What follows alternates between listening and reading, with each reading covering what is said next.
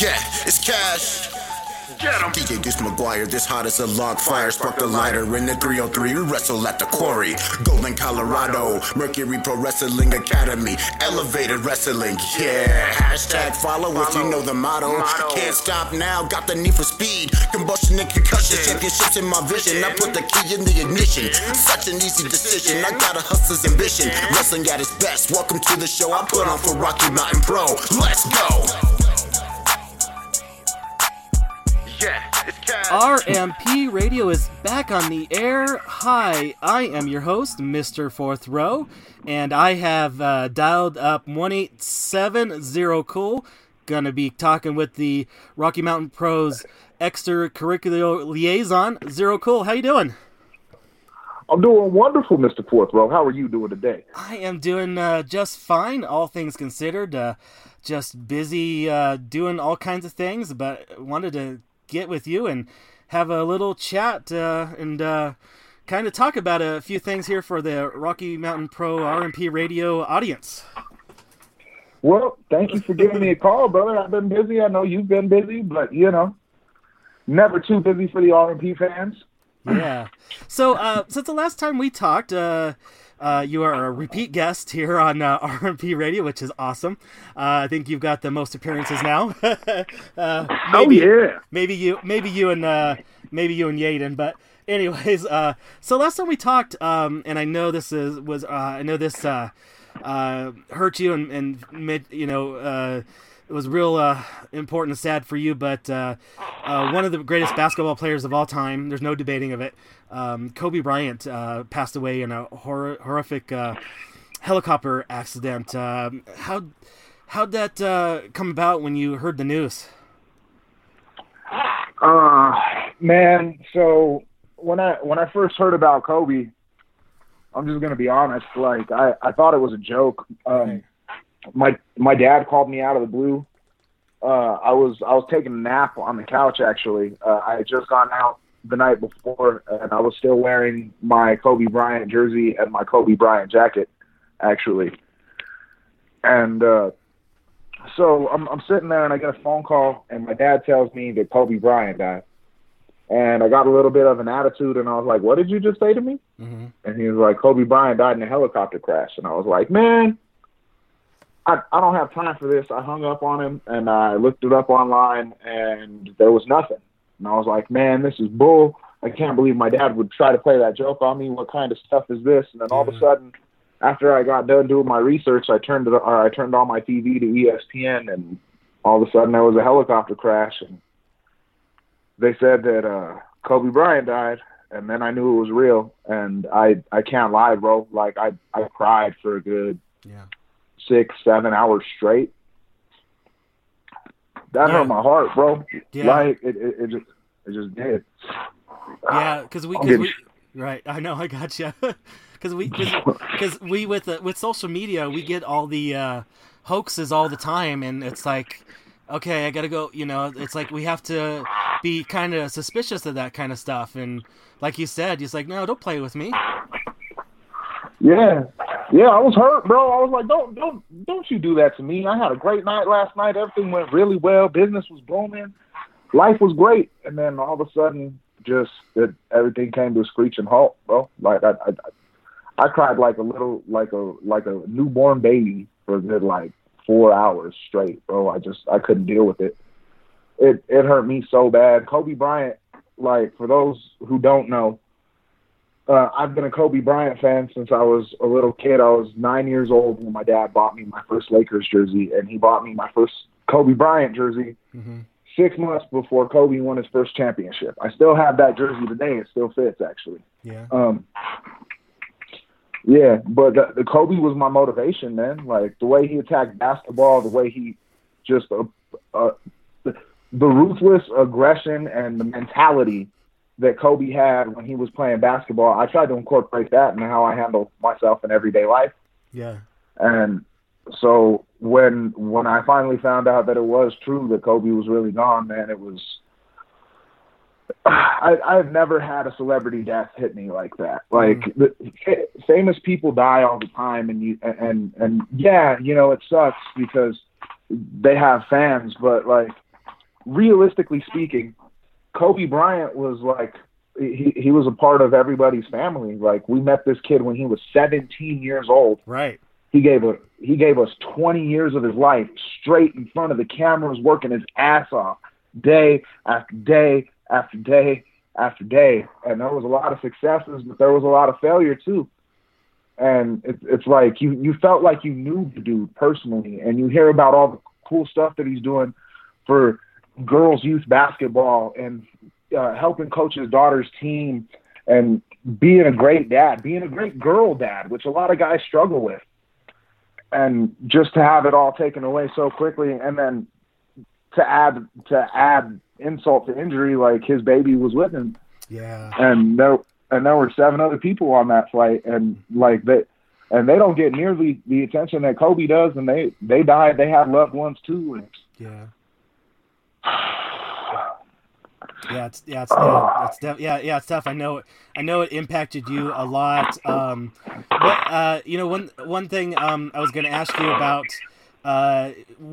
because I know a lot of people knew that Kobe was your guy, and how'd that feel getting that jersey from your peers? Man, that was the coolest thing that ever happened, actually, to me. Like, I've gone through a lot of really awesome stuff in my life, man, and people have given me some really creative and really awesome gifts. Yeah. But the final boss, Bruce Wayans, dialed me up and he said, "Zero, I got something for you, and I can't tell you what it is, but I'm going to surprise you." And I got excited, man. I couldn't think about what it was. I was like, why the hell would he get a gift for me? And what could he possibly have gotten me? Yeah. And then show day comes up, and I'm getting ready for my match, and the final boss is getting ready for his match, and he goes, "Oh, yeah, cool. Come here real quick." Yeah. And he pulled out this this really awesome warm-up jacket, man. And it's a baby blue Lakers throwback warm-up jacket, but it's like personalized per player, right? And so he gave me a vintage number 8 baby blue Kobe Bryant warm-up jersey jacket. Yeah. And it is the most unique. It's the most unique piece of Kobe memorabilia that I have. Like, I have a lot of plaques around the house. I even have some that still says 4-time NBA champion that need to be updated to newer versions of them. But it's just that jersey, getting that jersey from the final boss, like, just around all the people that I care about and all the people that care about me, it was a very, very awesome experience. And so, Bruce Wayans, the final boss, thank you, brother. You really have no idea how much that jacket means to me, man. Yeah. And how awesome was it to I don't know what the right word is, to get that jacket to come down the entrance ramps a few times at some RMP events? Oh man! So as soon as I got it, I was like, "Yeah, this is going to become a new piece of my entrance gear. I'm gonna rock this. I'm gonna rock Kobe all day, every day." And it fits, man, because anybody who knows me, anybody who talks basketball with me for 5 minutes, knows that I'm a diehard Kobe Bryant fan. There's nothing anybody can do to change my mind. Kobe Bryant, in my opinion, is the greatest basketball player that ever lived. I'm very hard-headed about that. Yeah. But if people could say LeBron's the best, I could say Kobe's the best, right? Yeah, I agree. It all kind of depends on who, like we talked before, we've talked online, offline, etc. It all kind of depends on when you grew up and what you were influenced by. Exactly, man. And so while I was dealing with the Kobe thing, like I listen to Undisputed with Skip Bayless and Shannon Sharp every day. Yeah. That's something I do every day. It's something I could do at work, and it's just awesome because it's like it's never-ending sports debate, and that's something I love, like, wholeheartedly. I love just to argue with people, and it doesn't even really have to mean anything. You can just argue stats or whatever. Yeah. Right? But then Skip Bayless started talking about this ESPN piece that was coming up, and it was right after we had lost Kobe, and they were talking about doing a they were talking about doing a documentary about Michael Jordan and the 1998 Chicago Bulls. Ah. And honestly, man, like as much as I was hurting over Kobe, like it just like because Kobe and Mike were so similar, I was just kind of drawn to that, especially because I knew the story. Like I was a kid when Jordan was in the league and he was winning championship after championship after championship, and I had heard the comparisons, and I knew that I knew that Kobe and Jordan like kept in touch, and they had kind of like a mentor protege relationship, but I had no idea how like actually close they were until I saw Jordan giving a eulogy at Staples Center on the day where they celebrated the life of Kobe. Yeah. And so after that, I got really, really excited to check out The Last Dance, man, and that was pretty epic. Yeah, yeah. And before we talk about that, I want to ask you a couple other things that have come up in the recent news when it comes to Kobe. They have the Sports Academy retiring the Mamba name. You think that's appropriate? Or what's your thoughts on that? Torn? I do. I'm torn because that was Kobe's brainchild, and like he put a lot of work into that. But at the same time, like I understand the mentality behind it because although Kobe's fingerprints are all over the school, and although it was his brainchild, and although it was his idea to develop that school, like it's not right to advertise yourself as the Mamba Sports Academy when the Mamba is no longer there. Yeah. So in that sense, like I understand it. Like at first I was a little upset. I was like, what are you talking about? Kobe poured a lot of his time and energy into this. And I initially felt it was disrespectful, but the more I thought about it, the more it made sense. And the more like just the fact that they're gonna hang his numbers up in the school, and they're not taking anything away, and they still give him his credit for helping build the reputation of the Sports Academy. I respect that a lot.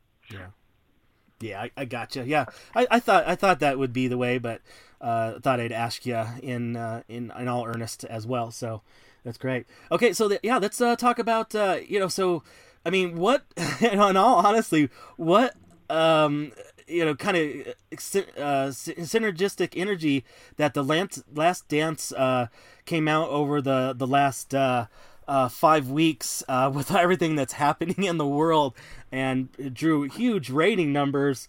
You watched all of it. I watched all of it. What was some of the things that your takeaways and everything that kind of maybe surprised you, or your thoughts on the whole thing, the whole series? So I absolutely adored The Last Dance. I thought that I always felt that Michael Jordan, like given proper context, or had Jordan played in the age of social media, everybody would see him in a little bit of a different light, and he wouldn't be so godlike. Because when a lot of people talk about meeting Jordan or seeing Jordan, they talk about, oh, he's on another level. He's like he puts off an energy, like.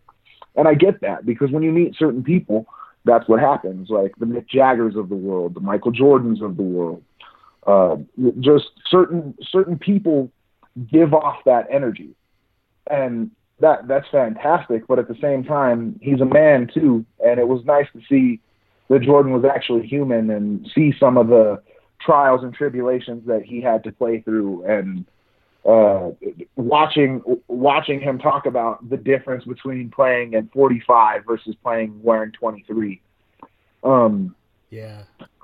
Like also the most important thing that I took away from The Last Dance was I think Dennis Rodman might be the greatest athlete of all time. All things considered, huh? Listen, there are guys that have won more rings. There are guys that have way more all-star appearances. There are guys that play better defense. But Rodman took it to another level. He skipped practice during the NBA Finals to go and beat up Diamond Dallas Page with a chair.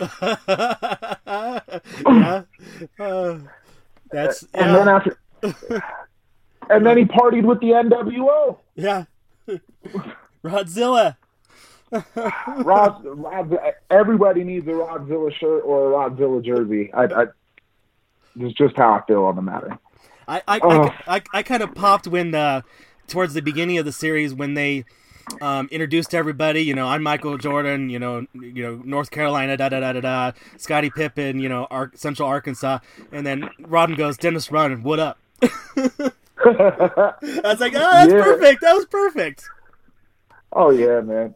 And Rodzilla has always been good for that sort of stuff. He's led the most interesting life out of anybody who's ever walked the earth. He got to win championships with Michael Jordan and then got to become best friends with a North Korean dictator. Yeah. The best of both worlds, brother. Yeah.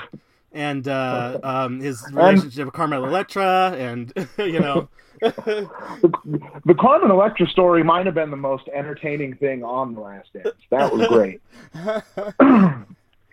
That's true. Yeah. For those of you who haven't seen The Last Dance, what I'm talking about is Dennis Rodman in the middle of the season went to Phil Jackson and told him while they were on a break, there were no games being played or anything, that he was going to go to Vegas for a few days.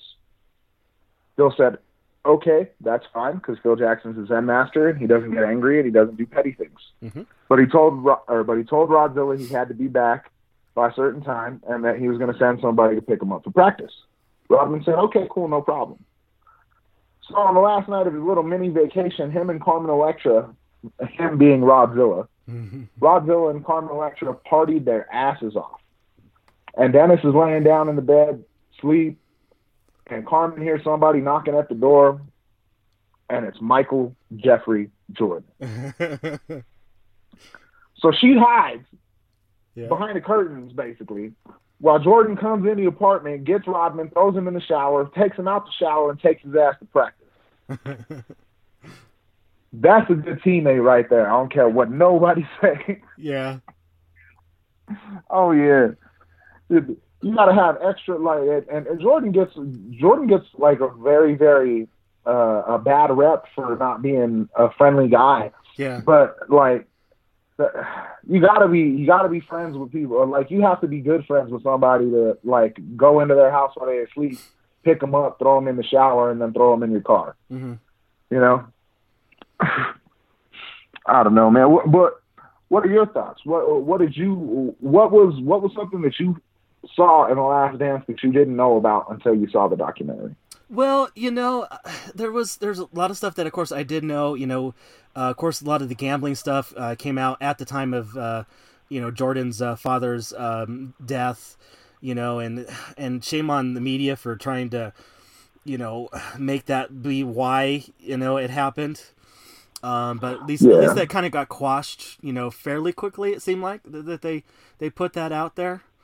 You know, what kind of, you know, I kind of basically did know most of the stories. I did read the Second Coming book by Stan Smith.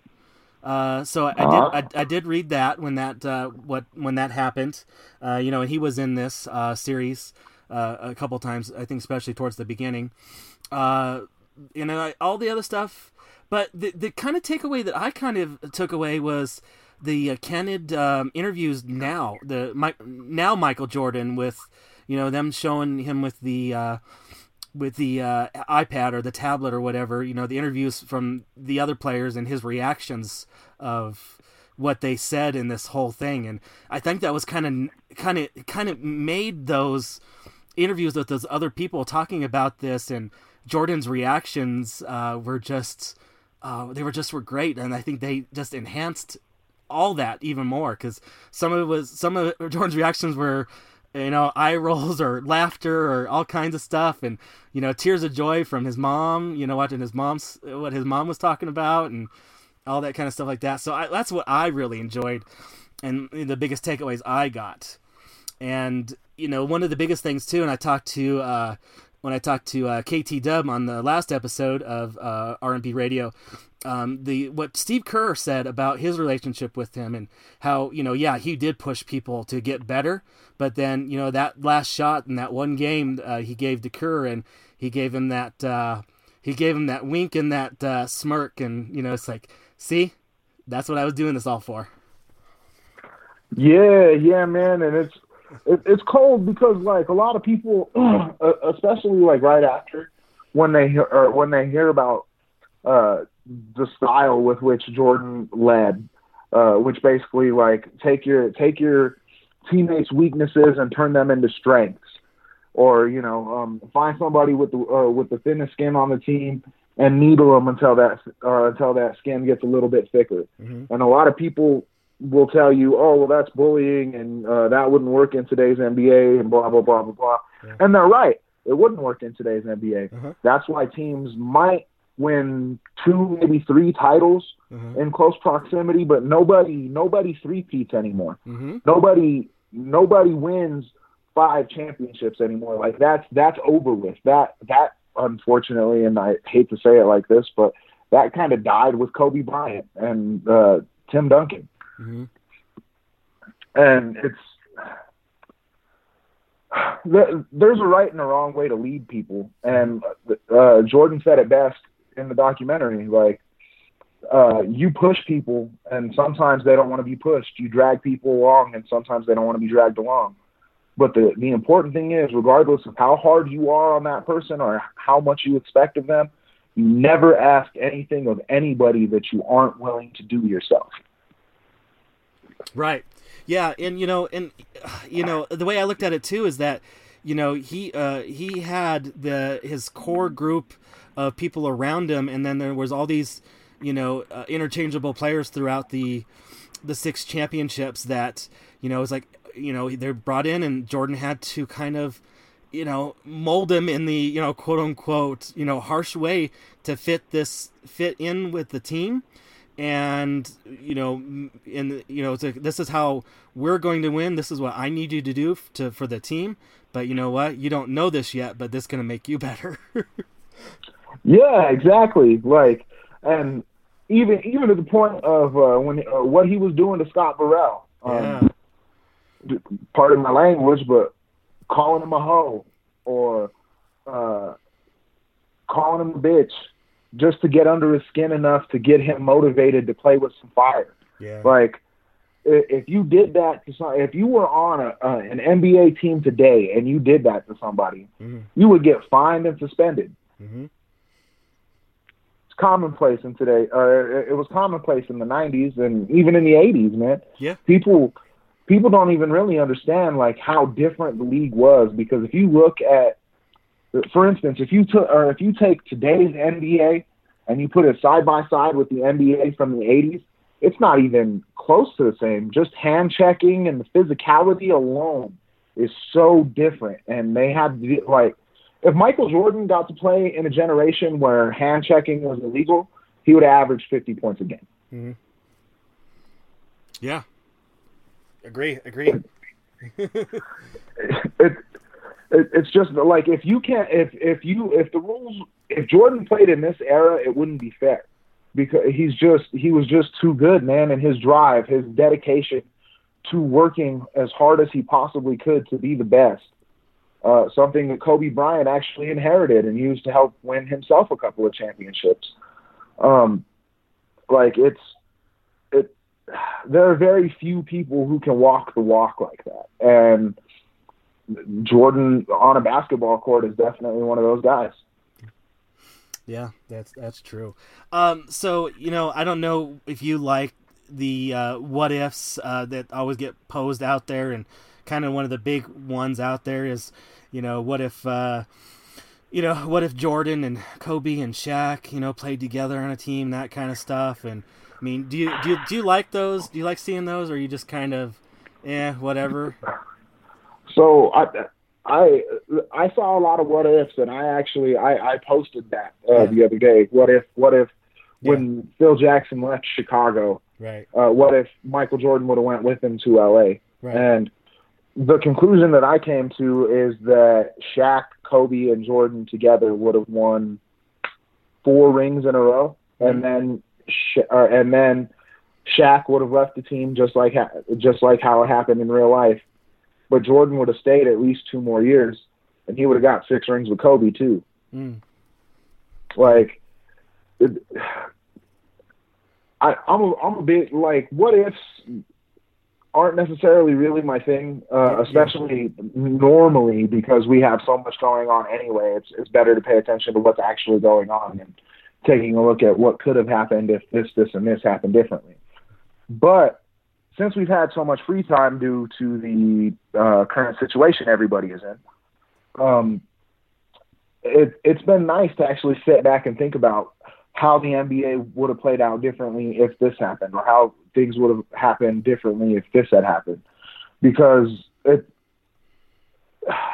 listen, man, this all started when NBA 2K started putting classic teams on their video games. And you could play the classic teams versus the new teams. Like, I've tracked this trash talk. This is where it all comes from. Maybe not all of it. I'm pretty sure there's always been comparisons of, like, oh, well, this basketball team couldn't even compare to Bill Russell Celtics, or this, that, and the other thing. And part of me gets that, because that's part of human nature. Like, when your brain gets going and you think about it, it's like, oh man, that could have been cool as hell. But at the same time, it doesn't necessarily help. It's better to focus on what's going on currently, in my opinion. Like, but the coolest, I don't know, man. The biggest what if to me that nobody wants to talk about is not even necessarily Shaq. Say Shaq left the Lakers, right? Say Shaq didn't play with Kobe for 2000, 2001, and 2002. If the Lakers would have just had Kobe Bryant, the rest of their cast, and Michael Jordan instead of Shaquille O'Neal, they still would have three-peated. Hands down. Jordan was still the best player in the league. Kobe Bryant was on the come-up. And by the time Kobe ends up making the transition to become the best player in the league, Jordan would have been on the downside, because he really was at that point already with the Wizards. Yeah. But I don't know, man. The funnest what if I ever thought of, though, is what if Shaquille O'Neal had Kobe Bryant's work ethic. Right. Yeah. Good point. I mean, and somebody actually asked Kobe that while he was still alive. You can look it up on YouTube. He said, I would have had 12 fucking rings. Pardon my language. I was just quoting Kobe. Yeah. But that's what he said. He said, I have 12 effing rings. Yeah. Yeah, they from what I gather, they did trash talk each other in the media and the social media every once in a while, huh?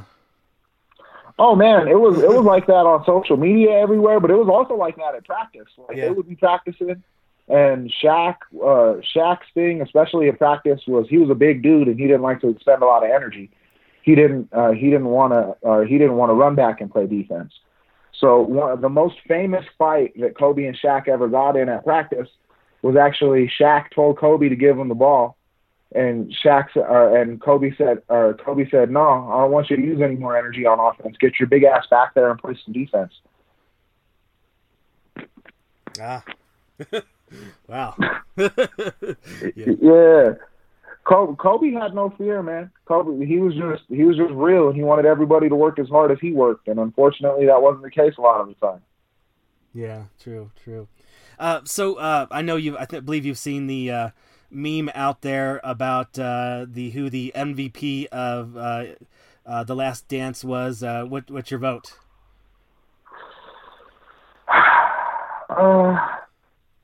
Well, the MVP of The Last Dance, it's hard for me to say. After I just put Rodzilla over so hard, it's hard for me to say anybody else. Right. But, I mean, if we're being honest about it, like, just the transparency and the fact that he finally allowed himself to be humble and be appreciated and actually be human with everybody, I think you have to give it to Jordan. Yeah. And I know that's biased because it's his thing. He had final say over everything. And there's probably a lot that we didn't get to see. Oh, no, yeah. But this is the most open that he has ever been with fans and media alike, and just the fact that he was willing to open that up, especially at a time in America when a lot of people were still hurting for various reasons, and we were all across the world, we were all put on lockdown. Mm-hmm. And so just the fact, like, you got to give it to Michael, man. You got to. And if it's not Mike, then it's got to be Rodzilla. Okay. So we could say the meme MVP is Rodzilla, but the true or the actual series MVP probably is Jordan.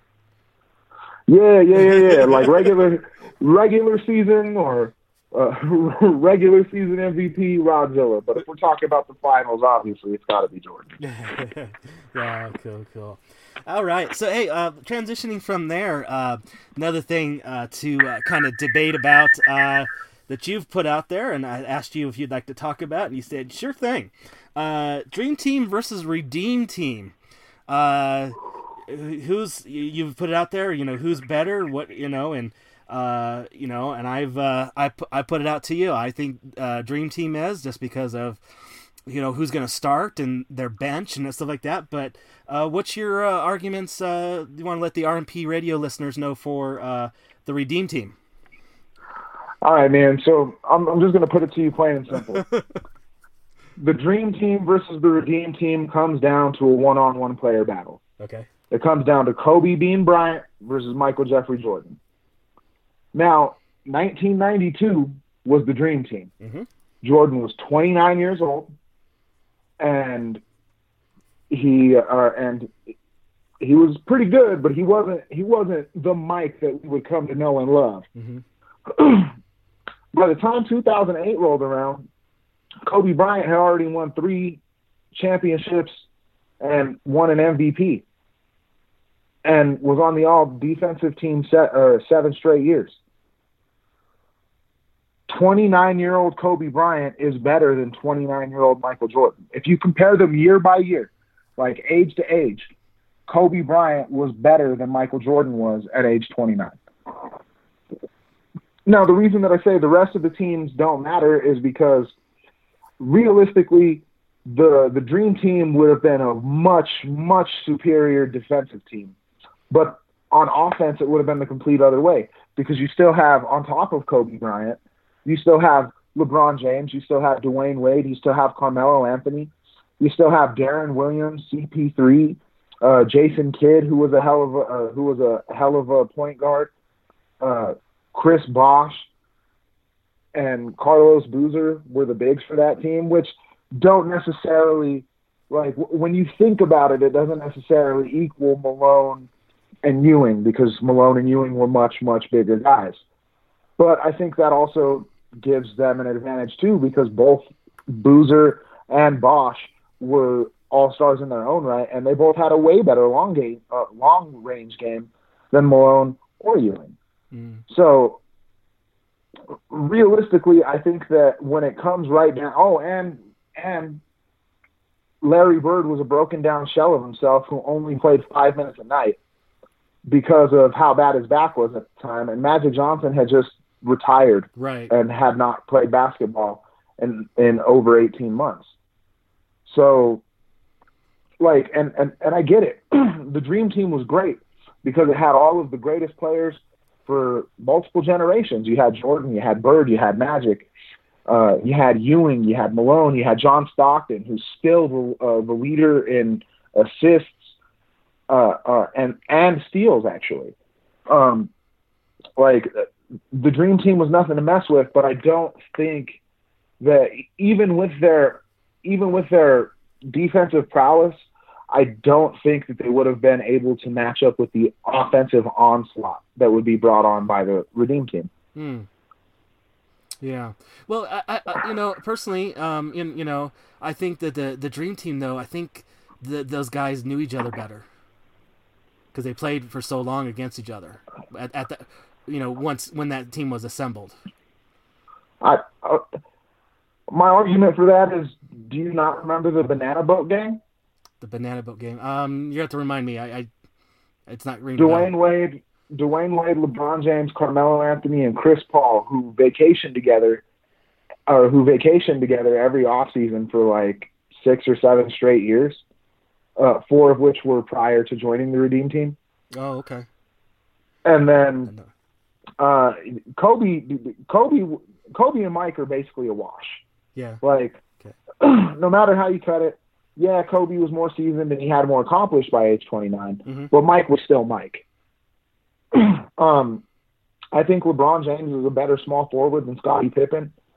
I think Carmelo Anthony is a better scorer than Charles Barkley.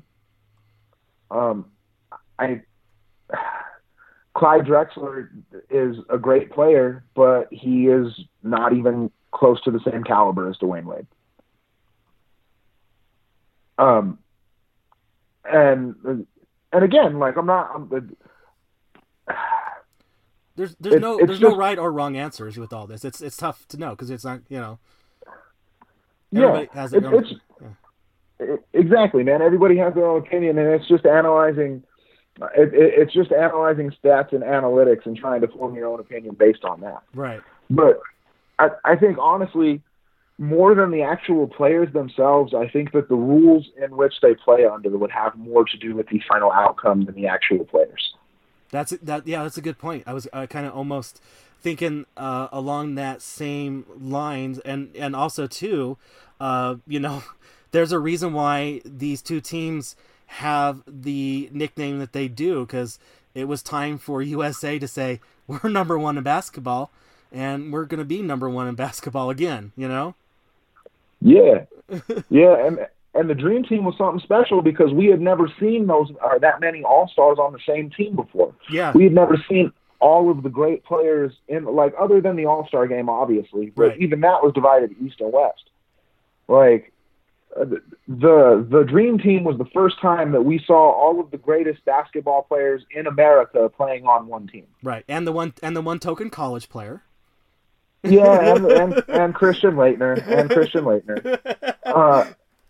who never even got off the bench. Poor kid. But you know what though, man? Like that experience had to be killer. Like being a college player and being surrounded by that much greatness. Yeah.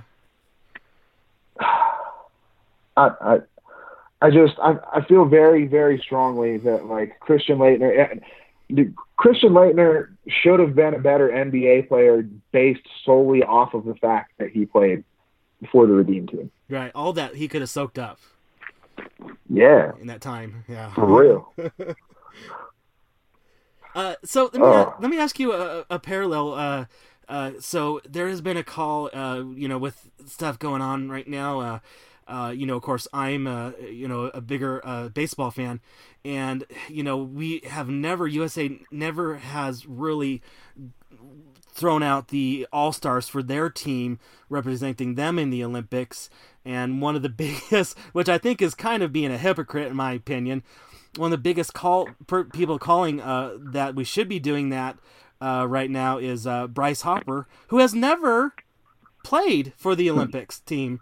But what do you think, just along that line, and even that second point, that USA baseball should do that and not succumb to the other nations in the Olympics?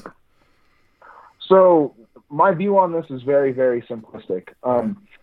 As far as other nations go, their professional athletes have been playing in the Olympics for generations. Mm-hmm. I think fair is fair, and I think if you're going to let pro teams from one country play, I think you have to let pro players from all countries play, whether that be in baseball, basketball, whatever the sport is. If France gets to let somebody or South Korea gets to let somebody from their pro squad play, then America should have the right to do the same thing. Mm-hmm. Especially with baseball, because baseball is our pastime. Mm-hmm. I would argue that just like the All-Star system in all of the leagues currently, actually, NBA, MLB, NFL, whatever sports you watch, the All-Star selection system is very, very flawed because it's controlled by a handful of players and media, basically. Mm-hmm. I think what they should do is what they used to do back in the 80s to late 90s, and I think that they should take the opinions of all of the players, and that should be the majority. That should be the baseline. Like, you can add fan votes if you want, and you can even add media votes if you want, but I think the deciding factor on who plays for the Olympic teams and who plays for the all-star teams, I think the majority of that should be based on the opinions of the players. So they're peers. Oh, absolutely. Yeah. Okay. Because you've been a baseball fan your whole life, right? Mm-hmm. Yeah, for the most part. Yeah, for a long time. So have I. Little known fact. So like my favorite teams are all over the place. For basketball, obviously, diehard Lakers fan. Mm-hmm. But for baseball, it's a little bit different. I am actually a Yankees fan. Reason for that being, I love Mariano Rivera. I think that he is the greatest pitcher who ever played, Agreed. Regardless of position. Yeah, okay. Definitely the closer. No doubts about it. Oh yeah. But like, even though you and I have been fans for our entire lives at this point, for me, I just turned 29. I don't want to give away your age because I feel like that's not my place. But and besides, you look so youthful. No, but in all seriousness, for real, man, like it's players are going to have a more informed opinion than we will as fans, because while we can see things and be like, oh yeah, that dude's awesome. Like, yeah, that dude definitely gets home runs or whatever, but his intangibles aren't as solid as somebody else's. Or like, yeah, homie has a killer RBI, but he's a shit teammate. You know, yeah. Like those things matter. And I feel very strongly that like in especially for Olympic sports, that should be the criteria. Like if pro athletes from anywhere get to play, then pro athletes from everywhere should be allowed to play. Yeah. Period. Right. The selection process should be done by the players themselves for the most part. The media and the fans can give a couple of selections if they want. Have one media selection and one fan selection, and then have the rest be from the players. I wholeheartedly agree with that, because I hate the all-star voting because it's just a popularity vote. It's like the people aren't looking about what's happening this year with the players, because there's snubs all over the place when it comes to the fan voting and everything. So I mean, I totally agree with that. Like I said, I hate that, you know. And then, of course, you know, I do think that there should always be, you know, despite, you know, how they're performing, but if there is a player that has already retired, you know, that they're going to retire, that they should be in there, a perennial all-star, like the year Cal Ripken and Tony Gwynn retired, that they should definitely go to the all-star game that year, no matter what. But that's just my opinion. So yeah. I totally understand, man. I totally understand exactly what you're talking about. And it's a crying shame because, like, using the NBA as an example, LeBron James could just say that he's in he doesn't have to play another game. He could just say that he's in the league. And for the next 5-6 years, he would still be the number one all-star vote getter. Right. Oh, that's a great point. You know, and then, you know, another thing too, and another podcast I listened to, one of their hosts always bashes the baseball owners, but when it comes to one of the things that when it comes to, you know, just to kind of wrap up the Olympics for baseball, the owners don't want it because their players are going to be off for 2 weeks doing the Olympics and losing revenue, and it's like, so freaking what? That's you know. To hell with that, man. Like, the Olympics are about national pride. Exactly. Michael Jordan didn't take no money when he went and played for the Olympics. Magic Johnson didn't take no money. Nobody took no money. Yeah. Like, and if you have a problem with people loving our country and wanting to represent our country in the biggest athletic competition in the world, then you're the problem. Yeah. Okay, well, okay. So now, kind of on that same lines, talking owners and stuff, and there's, oh gosh, I don't know if you've heard, the back and forth between the owners and the players to get baseball going this season. But let's, because I know you're more well informed on the basketball side. God, the basketball, man, that just hurt the season. And I have not, unfortunately, kept up too closely, but what's going on with basketball? What are they thinking? What's the proposals put out there? So from what I've heard, the NBA is looking at isolating 2 locations, one location in Las Vegas and one location in Disneyland in Florida. Mm-hmm. And all the teams from the Eastern Conference will be playing in Florida. All the teams from the Western Conference will be playing in Las Vegas. And so from the last update that I saw, and we're supposed to get another update at the end of the month, but from the last update that I saw, Adam Silver has publicly stated that the owners and the players are in agreement and they want to finish the season, even if that means finishing up in August. So even with no fans in the stands, the NBA's plan is to move forward as soon as they can safely, which I wholeheartly endorse. Yeah. And not just because my Lakers were number 1 in the West when everything was shut down. Yeah. But I just as a country as a whole, we unite around sports. Mm-hmm. We were just talking about the Dream Team and the Redeem Team. You could talk about the Miracle on Ice.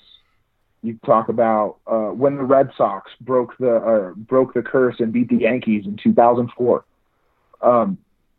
There's just, as a nation, we rally around our sports teams, and it picks up our morale, and it gives everybody a small injection of happiness in an otherwise very bleak world. Yeah. Same with wrestling, man. It's thank God that they kept going, by the way. And by they, I mean Impact, WWE, AEW, all the promotions that have been able to record and put out content safely. Mm-hmm. Obviously, you want to follow CDC guidelines and make sure that you don't spread anything crazy. But that's really been the only form of live entertainment that we've had during this entire. Right. Yeah, I agree, and I was, like I said, I was talking to KT Dub at the time of this recording yesterday about how AEW seemed like they kind of stumbled a little bit trying to figure out how they were gonna do this, but with the storylines and how they were gonna have certain talents on what shows, but I think they finally figured it out. For example, so that's kind of nice. And I mean, for me, baseball, I started watching the Taiwanese league. Believe it or not, that's crazy, man. Stuff. My dad was watching South Korean baseball earlier today. Yeah, yeah, and the imported fans, the ordered fans. Did you hear about that? That they had there in the Korean leagues? No, I didn't. They ordered. They thought they ordered mannequins, dummies, but they were actually they accidentally got shipped sex robots. Oh, that's brilliant.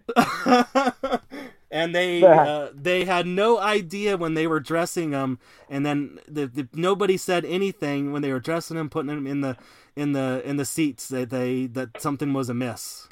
No red flags. So it's like, all right, okay. So what? They just thought that they got super lifelike mannequins? Yeah, I guess so. How did? So if nobody.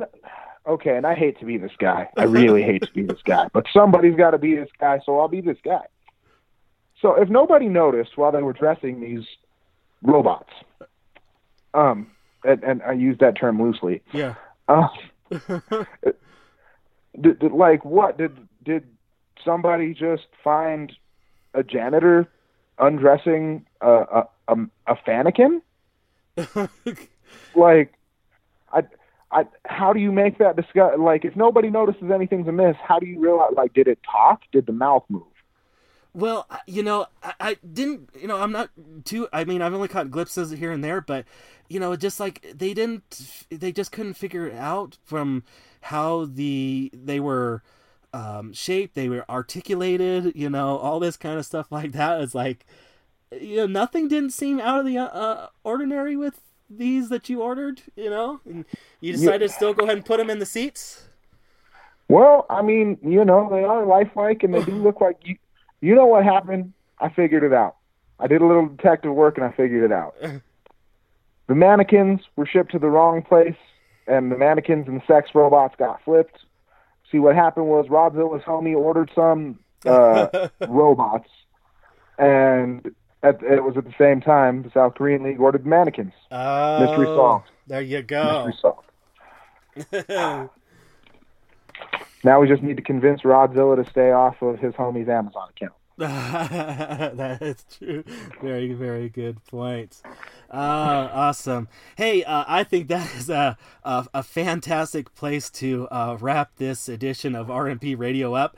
But before I do let you go, in the meantime, before everything gets while we're still on pause with the wrestling and stuff, people wanted to hit you up on the social medias. Where could they do that? So you can find me on Facebook at the Extracurricular Liaison Zero Cool. Extracurricular is spelled with an X and not an E because I'm a '90s kid and that's how we do. Otherwise than that, you can find me at 0_cool-20 on all other forms of social media, Instagram, Twitter. Otherwise than that, you can catch me on Rocky Mountain Pro. And if you want to chop it up on Facebook or whatever, holla at your boy. All right. Awesome. Well, I want to thank you once again for coming on to this edition of RMP Radio. And, until we get back in the arena, I'll be continue to communicate with you online and whatever other means to dial you up. Hey, please do. I look forward to it. All right. Thanks. All right. Bye. Once again, a huge, big thank you to Zero Cool for coming on this edition of RMP Radio, and once again entertaining the RMP Radio audience and talking a lot of basketball and a little bit of baseball. It was a fantastic, fun time. All right, let's pay some bills like they used to say back in the day. You want to get some merchandise from your favorite Rocky Mountain Pro superstars, head over to the website at rmpwrestling.com, click on the merchandise link, or if you're on Amazon's website or the Amazon app, search for Rocky Mountain Pro, and you'll be able to pull up all kinds of great shirts, hats, etc. from there. And like I mentioned on the last episode, the Memorial Day sale at Pro Wrestling Tees. A lot of your Rocky Mountain Pro superstars have stores up there.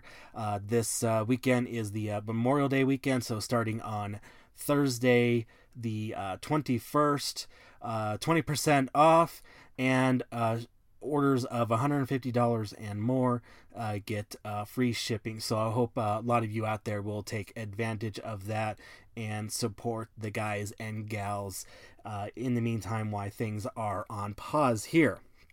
All right, well, upcoming events, of course, like I said, nothing happening, but still a lot happening on the twitch.tv/Rocky Mountain Pro channel.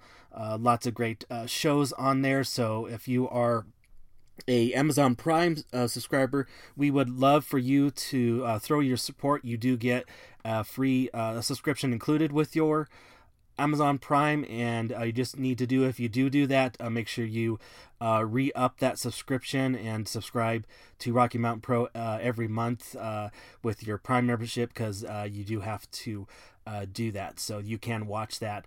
You can watch some great shows, such, of course, as the Rocky Mountain Pro Rewind, Punished by Pixels, Up, Up, Down, Down. I believe that's the name of it, with Hazardous. Well, My Lips Aren't Sealed, with Jumbo Zamore. All kinds of great shows there. Of course, also check out our YouTube page at youtube.com/Rocky Mountain Pro. You can catch us on our episodes on Fight TV, current up to as much as we can right there, but of course you can watch all the previous episodes there, so you want to start binge watching, we would appreciate that.